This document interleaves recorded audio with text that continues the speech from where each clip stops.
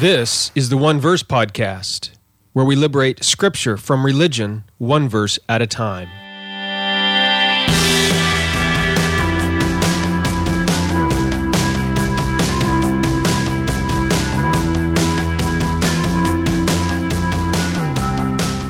Welcome to another episode of the One Verse Podcast. I am Jeremy Myers. Today we're looking at Genesis chapter 2, verses 16 and 17. It's going to be a two-part series on these verses. There's so much in here I want to share with you. They talk about the tree of the knowledge of good and evil. This tree is a mysterious and troubling element in the Genesis creation account. I mean, why is it even there? Is God just out to test us or something? I mean, why put this temptation, this food, this tree that has food that's desirable and good to look at as we see Eve looking at it in Genesis chapter 3? Why do that to us? If God knew we were going to sin, or if he knew it was going to be a temptation to us, why put that tree there in the first place? We're actually going to be answering some of those questions next week, so make sure you join us. Today, we're going to look at this sort of warning that God provides, that if Adam eats from this tree of knowledge of good and evil, he will surely die.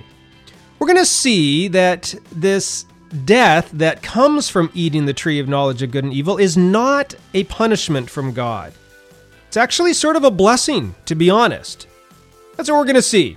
We'll also see how this command to not eat from the tree is the final touch on the temple that God has built. And so now once he has given this command, this Torah teaching, the temple can be open for business. So if that's what you want to hear, if you're excited to hear about that today, make sure you join us. Don't want to forget, before we get into our study, my book on the atonement is coming out on Monday, March 21st. So this airs tomorrow, and that's Monday, this coming Monday. So just a few days away. I'm really excited. This is probably one of the best books, in my opinion, that, I don't know, I was just really excited about writing it, the things that it contains, studying it, writing, preparing for this book have really changed a lot of things in my theology. So I think that it'll probably change a lot of things in your theology too if you read it. And if you're sort of curious at where we're going in Genesis chapter 2 and 3 and 4, then I think that this book contains a lot of those ideas already. So you'll benefit from that as well. Make sure you can go over to Amazon. That's where it's for sale right now. And it's available in a paperback or a Kindle for your Kindle book. And just search for The Atonement of God, Jeremy Myers. It'll show up number 1 on your search results. Okay, sounds good? That out of the way, let's get on with our study of Genesis chapter 2, verses 16 and 17.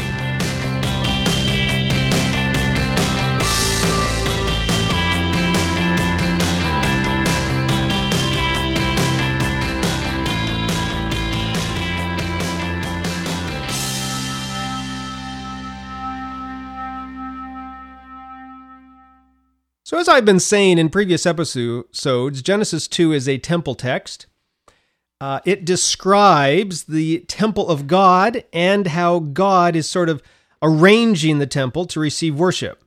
Anybody who is familiar with temples, we don't really use them too much today, at least not the way they were situated in the ancient Near East. But they know that even if you just sort of think about it, there are several things that are needed for a temple to function, even if you were to go into some sort of modern-day temple.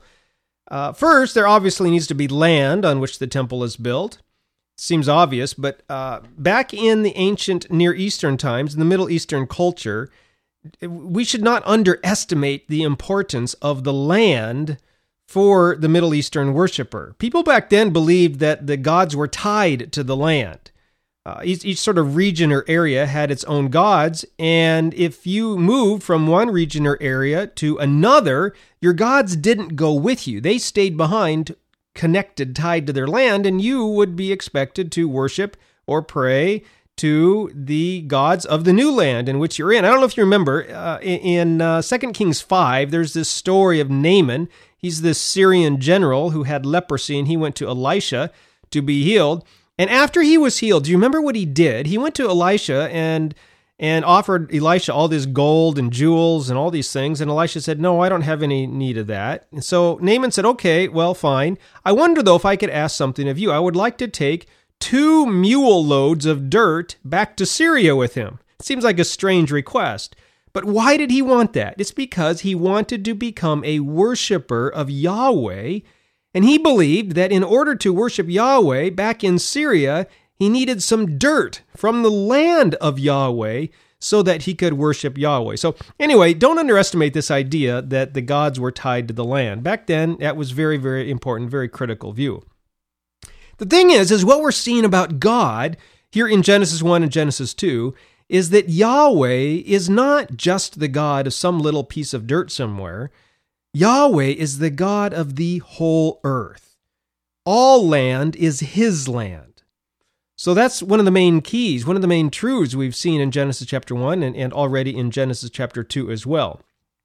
It is this truth that allowed Israel, when they were led off into captivity, to remain worshipers of God when they were in other lands. They knew that Yahweh, their God, was the God of the whole earth, and therefore they could worship him in other places. So that's one of the reasons they were able to maintain their identity. When a lot of the other surrounding nations, as they were carted off into captivity, they believed their gods had been left behind, and so they simply adopted the culture and religious beliefs of Babylon, of this new land, this new country that they were taken off into captivity to. So anyway, land, super important for the proper worship of the deity in ancient times.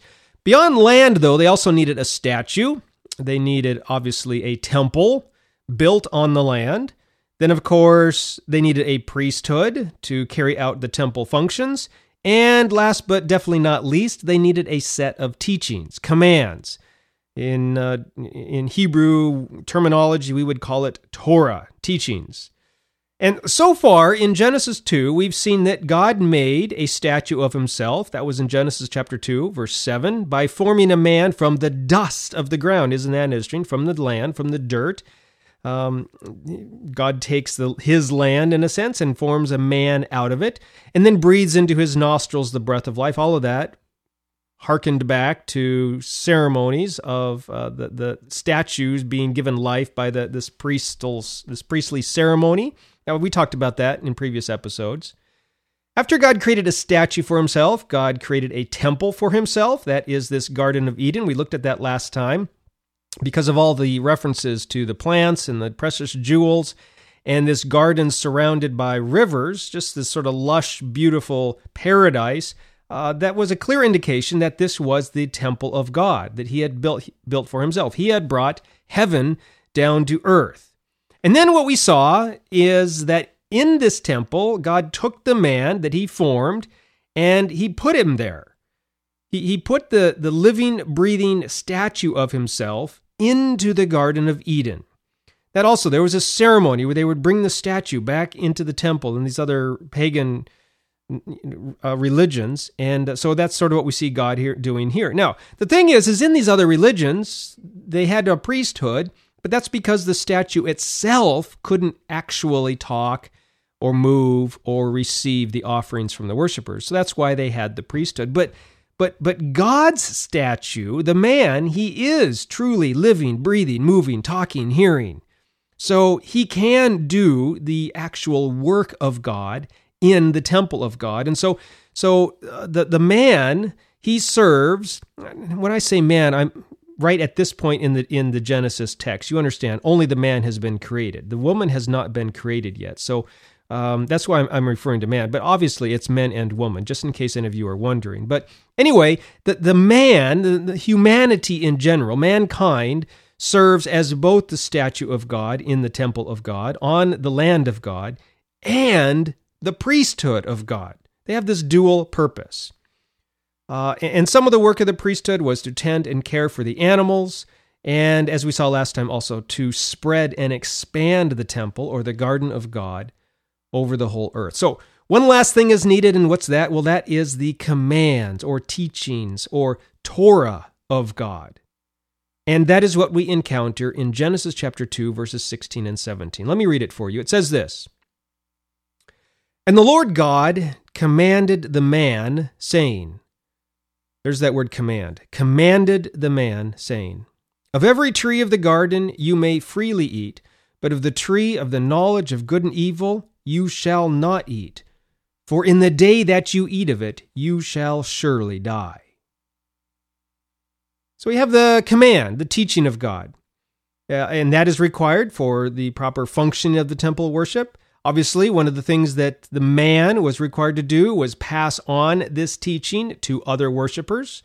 We're going to see how well he does with that when we hear Eve's account of it in Genesis chapter 3. Frankly, he doesn't do too good of a job, but the way he passes the teaching on shows us something very insightful about the way we often pass on God's teachings to others. We'll see that when we get there, Genesis chapter 3. And the command here is don't eat from that tree. And God says, if you eat of it, you will die. And specifically, it was the tree of the knowledge of good and evil. And that's the temple teaching. It's simple and straightforward. And Adam is the one who receives this from God, and as his priestly statue of God responsibility is supposed to pass it on, teach it to others. And so now that the commandment's been given, and it's very simple, very straightforward, the temple is complete. We've got all the elements. We've got the foundation is laid. Remember, I've been saying in lots of episodes up to this point that Genesis 2, verses 4 through 17 are really just laying the foundation for everything that follows, for understanding everything in the rest of Scripture, in fact, all the way up through the book of Revelation. And we haven't heard too much insightful or revolutionary, but that's because we've just been laying the foundation. Well, now the foundation has been laid by the end of verse 18, and the real insights start to just pile up one after another in verse 19. But actually, even right here in verses 16 and 17, we are starting to see something very, very insightful, very illuminating about the way God works with humans and how we can interact with God and with one another. And the first thing is actually with a tree that isn't even mentioned here in verses 16 and 17, but is actually mentioned back in verse 9. We looked at this last week, and I pretty much just sort of passed over it without commenting on it, and that's because I knew I was going to talk about it today in this episode. And that's the tree of life. It's not mentioned here, but it was mentioned back in verse 9, and it plays an important role in future verses as well. So the question is, let's talk about the tree of life first. We'll sort of go back to 2:9 before we begin to look at the tree of knowledge of good and evil and this warning for Adam not to eat of it. So what is the tree of life, and what purpose does it serve? You may recall that back in episode 9 of our study of Genesis 1, 11, and 12, I shared there my belief on why the tree of life was necessary. I think that if you look at sort of the total revelation of God in Scripture, and especially these opening chapters, and then just use a little bit of logic and reason and what we know about science and things like that, we have to come to the conclusion that death did not come as a result of sin. Instead, death and decay was something that God built into creation so that creation could properly function. Even just in the sake of trees and plants, you have to have death and decay so that a peach can fall from a tree and decay in the ground so that the peach pit can then sprout into a new peach tree. And that's true of all types of plants. It's also true of animals to some degree. We talked about this when I think I was talking about oceans of spiders and mountains of bunnies or something like that. And you might remember that God tells the animals to be fruitful and multiply. And that could have only happened if there was never any animal death. That could have only happened for a couple of generations before the earth was covered, literally covered with miles and miles high of animals. And creation wouldn't work. And so they would not be able to be fruitful and multiply forever. So the only way that can happen, for God's command to the animals for that to be able to happen, to continue happening, is if death is built. And we talked about that. Go back in Genesis, episode number 9, when we looked at Genesis 1, 11, and 12, and see that. There'll be a link in the show notes for that as well. What I was trying to argue there is that it appears from those texts that death was also a possibility for human life. But God didn't want humans to die, which is why God provided the tree of life as an antidote for death. I suppose you could almost, if you're going to want to talk about, mythical terminology, I don't believe Genesis 1 and 2 is myth, but I think that to some degree, this is where we get this idea of the mythical fountain of youth. And in fact, even in our own myths, they're not the only ones that talk about fountain of youth. There's myths all over the world that speak of these ancient stories from other religions about this food from the gods that give people eternal life if they eat it. One of these is the Adapa legend. I've included a couple of links in the show notes again. You can go read up on that yourself. But I do know lots of people have trouble thinking about death before the fall because of what Paul writes in Romans chapter 5, that death came to all men because all sinned. Again, we discussed that back in episode 9. But just to remind you, we don't need to understand Paul as saying that death began with sin. Instead, we can say exactly what I've said, and it fits perfectly with Genesis 1 and Genesis 2 and Genesis 3, that death came to humans because of human sin. That's exactly what Paul says. And that fits right in line with this. After Adam and Eve sinned, they are cast out of the Garden of Eden and cut off from access to the tree of life. So what happens? Well, because they don't have access to the tree of life, to the antidote for aging, and that sort of a thing, then death and decay take its natural course with humanity and all die. All right? So if this seems like a curse, it really isn't. In fact, look at it this way. Being cut off from the tree of life is actually a blessing. You might not think that death is a blessing.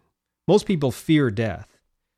But I think when we understand what death is and what is beyond death, then we have no reason to fear death. When God cast Adam and Eve out of the garden, it was not a curse to them. It was a blessing for them, whether or not they recognize it, whether or not we see it. Death is a blessing for sinful humanity. Look at it this way. The real curse would have been to allow sinful humanity to continue to have access to the tree of life. Why? Well, because we're sinful. We live in a sinful world now. And as members of this sinful world, we all, on a daily, sometimes momentary basis, long for healing and restoration and reconciliation and righteousness. And sometimes the longer life goes, just the worse it gets, and we just long to be done with this and to have new, glorified, sinless bodies that aren't tempted and that don't suffer and that don't have the aches and the pains, and all of that is brought on by sin. And so God knew that the only way for these experiences to go away is for our sinful bodies to go away, to die. As Paul says, the only way to be free from sin is to die. And God knows that. So in a way, death turns out to be a blessing because it frees us from the sinful body of death and opens the door to a brand new life with a glorified body in which we will be completely free from sin. Hope that makes sense. Basically, once we sinned, death was the only way to life. Death always precedes resurrection in a sinful atmosphere. And so God, in order to bring us new life, cut us off from the tree of life so that we might die and then rise again to new life. Cutting us off from the tree of life is not a curse at all, but is instead a beautiful act of God, blessing of God. It's a part of God's rescue plan for humanity. If you want to know more about that, we're going to talk a lot more about that when we get to Genesis chapter 3. Everybody thinks that God curses Adam and Eve there at the end of Genesis chapter 3. A careful reading of the text reveals nothing of the sort. There are no curses on humanity at the end of Genesis chapter 3 after they sinned. Also, I want to mention this too. The tree of life makes a comeback. Did you know that? First of all, in the person of Jesus Christ on the cross, That is the ultimate tree of life, tree of eternal life. That's where and how we receive the free gift of eternal life by God through faith in Jesus. And then the tree of life also makes a comeback in the book of Revelation. It says it will be present in the eternal kingdom. But we'll talk about all that maybe in future, super future studies. Some many years from now when we get there. But that's you can go study that on your own as well if you'd like. Let's turn now to look at this tree of the knowledge of good and evil. And boy, all these questions about it. I don't have time to discuss all the questions. I mean, lots of people think the tree of knowledge of good and evil, in fact, the tree of life for that matter as well, were metaphorical, that they weren't literal trees, that they represent something else. So that will be a question that I want to look at, and we'll have to look at that next week. Also, lots of people want to know why God put the tree of knowledge of good and evil there. I mean, everybody knows if you put a sign, do not step on the grass, what's everybody going to want to do? They're going to want to step on the grass. So why would God put a tree in the garden and then tell Adam not to eat from it, knowing full well, since he made us, that by putting it there and telling us not to eat it, that we will then want to eat from it? You know, is he purposefully trying to test us? You know, see if we really love him? Is he tempting us? Did he want us to sin?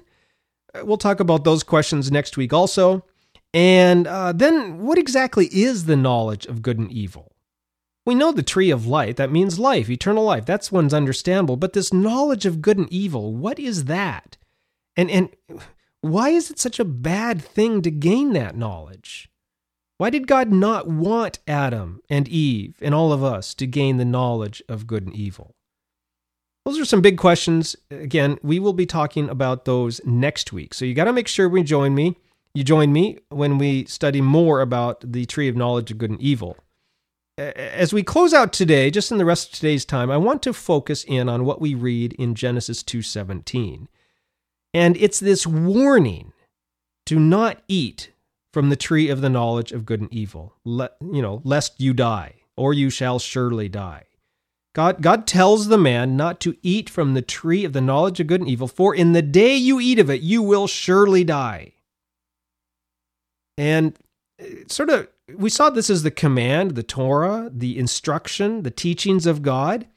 And I want you to notice, though, that this is often how God's instructions or God's commands in Scripture work. Very often, when God gives a commandment in Scripture, he then goes on to explain to us or warn us what will happen if we disregard or disobey his instructions.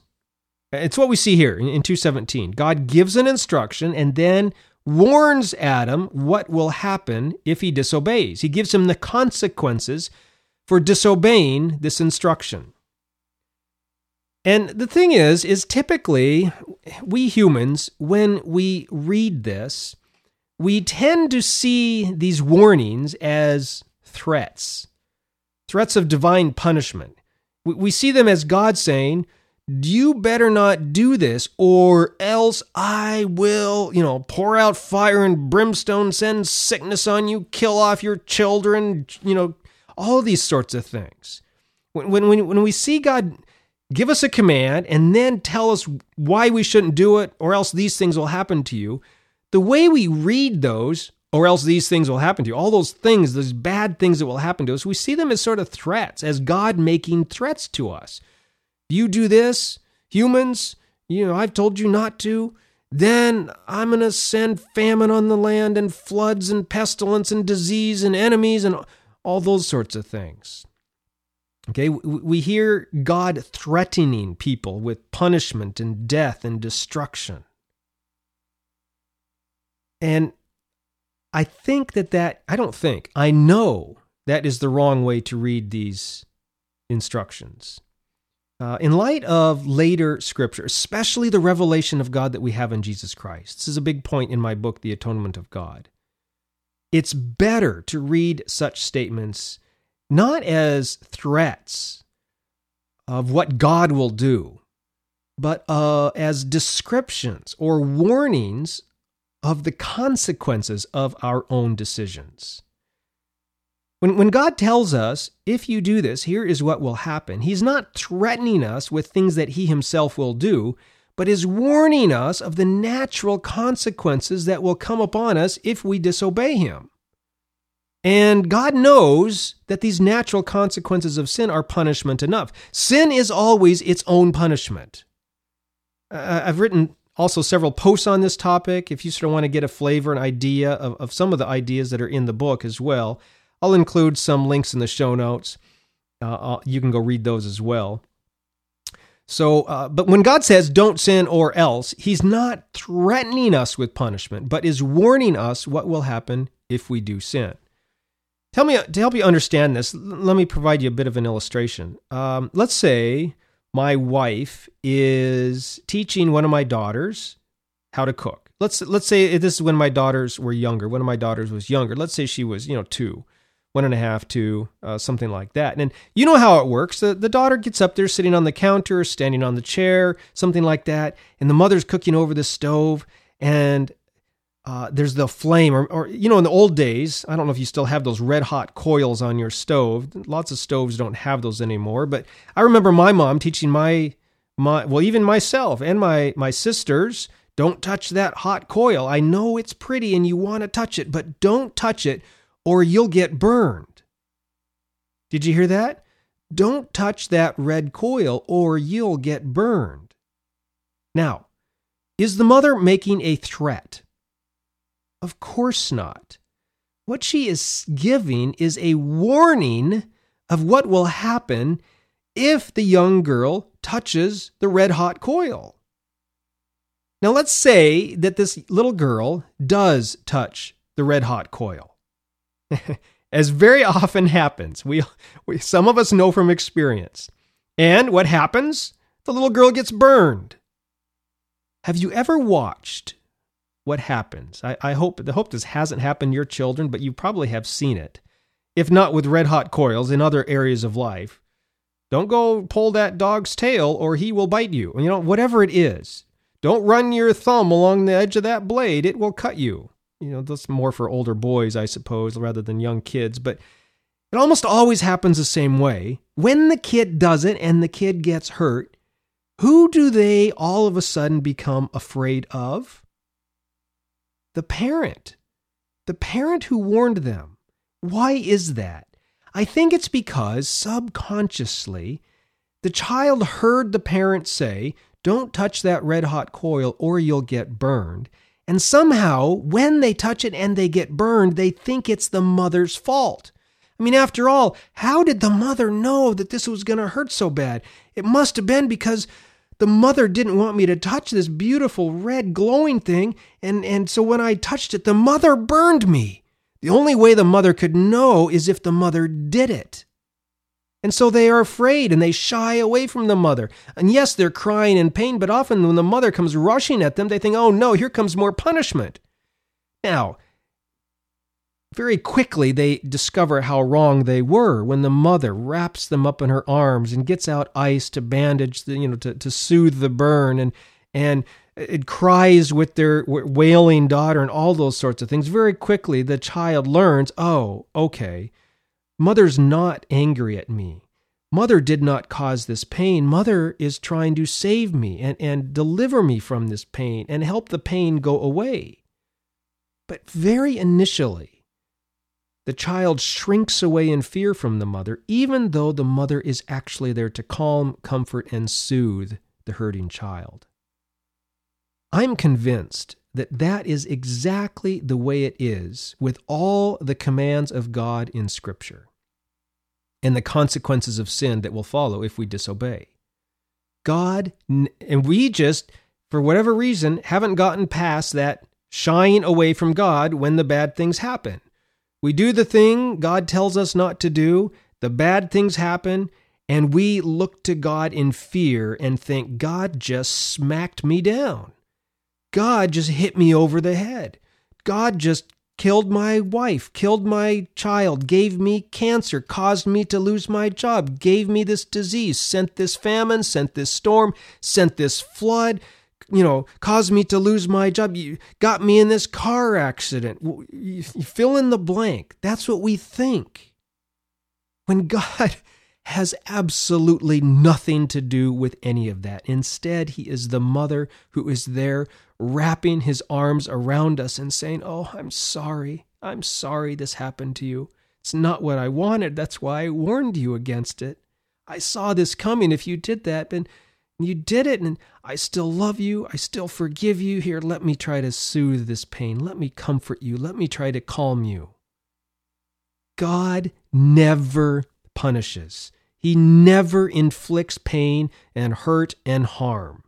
Yes, there's discipline. I'm not talking about discipline, but the discipline of God it's different than punishment. When we sin and the consequences of sin come, the only reason God comes around is not to make our pain worse, but to calm us, comfort us, and soothe us. When we go against what he has warned us about, and pain is the result, and we're like that child, cringing and fearing God, we think he did it, but he didn't. Yes, he warned us about it, but that's because he loves us and he wants to spare us from the pain of sin. Sin has its own consequences, its own punishment that comes with it, its own pain. And the reason God tells us not to do those things is because he loves us and he doesn't want us to get hurt. So that's the teaching. That's the Torah. That's the commandment, the instruction of the temple. And now the scene is set. Everything required for the temple of God is in place: the land, the temple, the statue, the priesthood, and this commandment, both the commandment and the consequence that will follow for breaking the commandment. And that means that the temple can't officially be considered open for business, and that is what happens beginning in Genesis 2:18, but that is what we will begin looking at in 2 weeks. Next week, I want to go on. We've looked a little bit about the tree of life today, and then also this commandment to not eat from the tree of knowledge of good and evil, that God is not threatening Adam with death. You eat this and I'm going to kill you. No, it has nothing to do with that. You eat this and death will come. That's how to read it. Please, I don't want death to come. Now, even death, though, is a blessing from God. We've seen that as well. So that's what we're going to be looking at, the tree of knowledge of good and evil, moving forward. And I really hope you join us as we look at that study next week when we pick back up. Well, we're going to be looking at Genesis chapter 2, verses 16 and 17 again. Now, in closing, I want to point out that the first 2 commandments, in fact, if someone ever asks you, what are the first 2 commandments of God to humans in the Bible?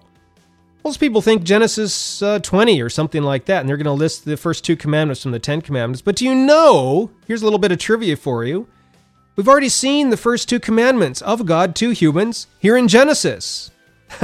Again, this reveals to us the heart of God for us.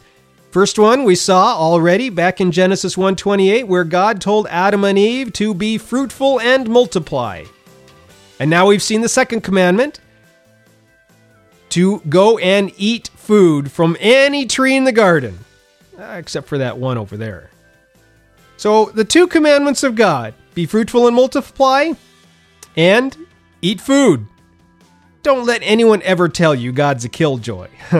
The first 2 commandments of God in the Bible that involve humans are, hey, go have sex and eat food.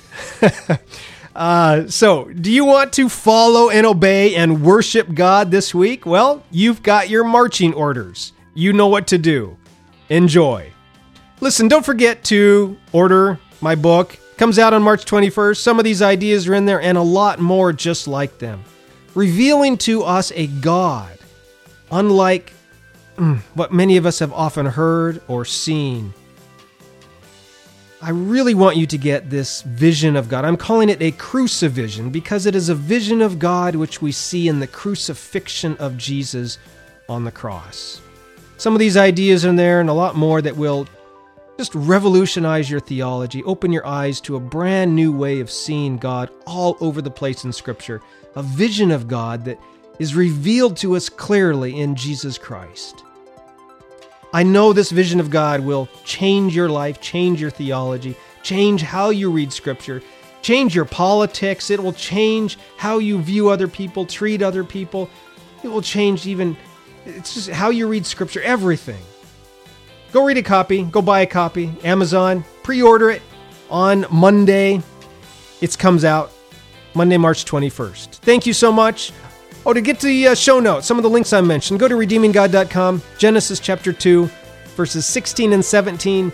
And then there's a P1 for part 1. P1. P as in Peter. Part 1 for those show notes. Thank you for listening. See you next week when we look at the tree of knowledge of good and evil.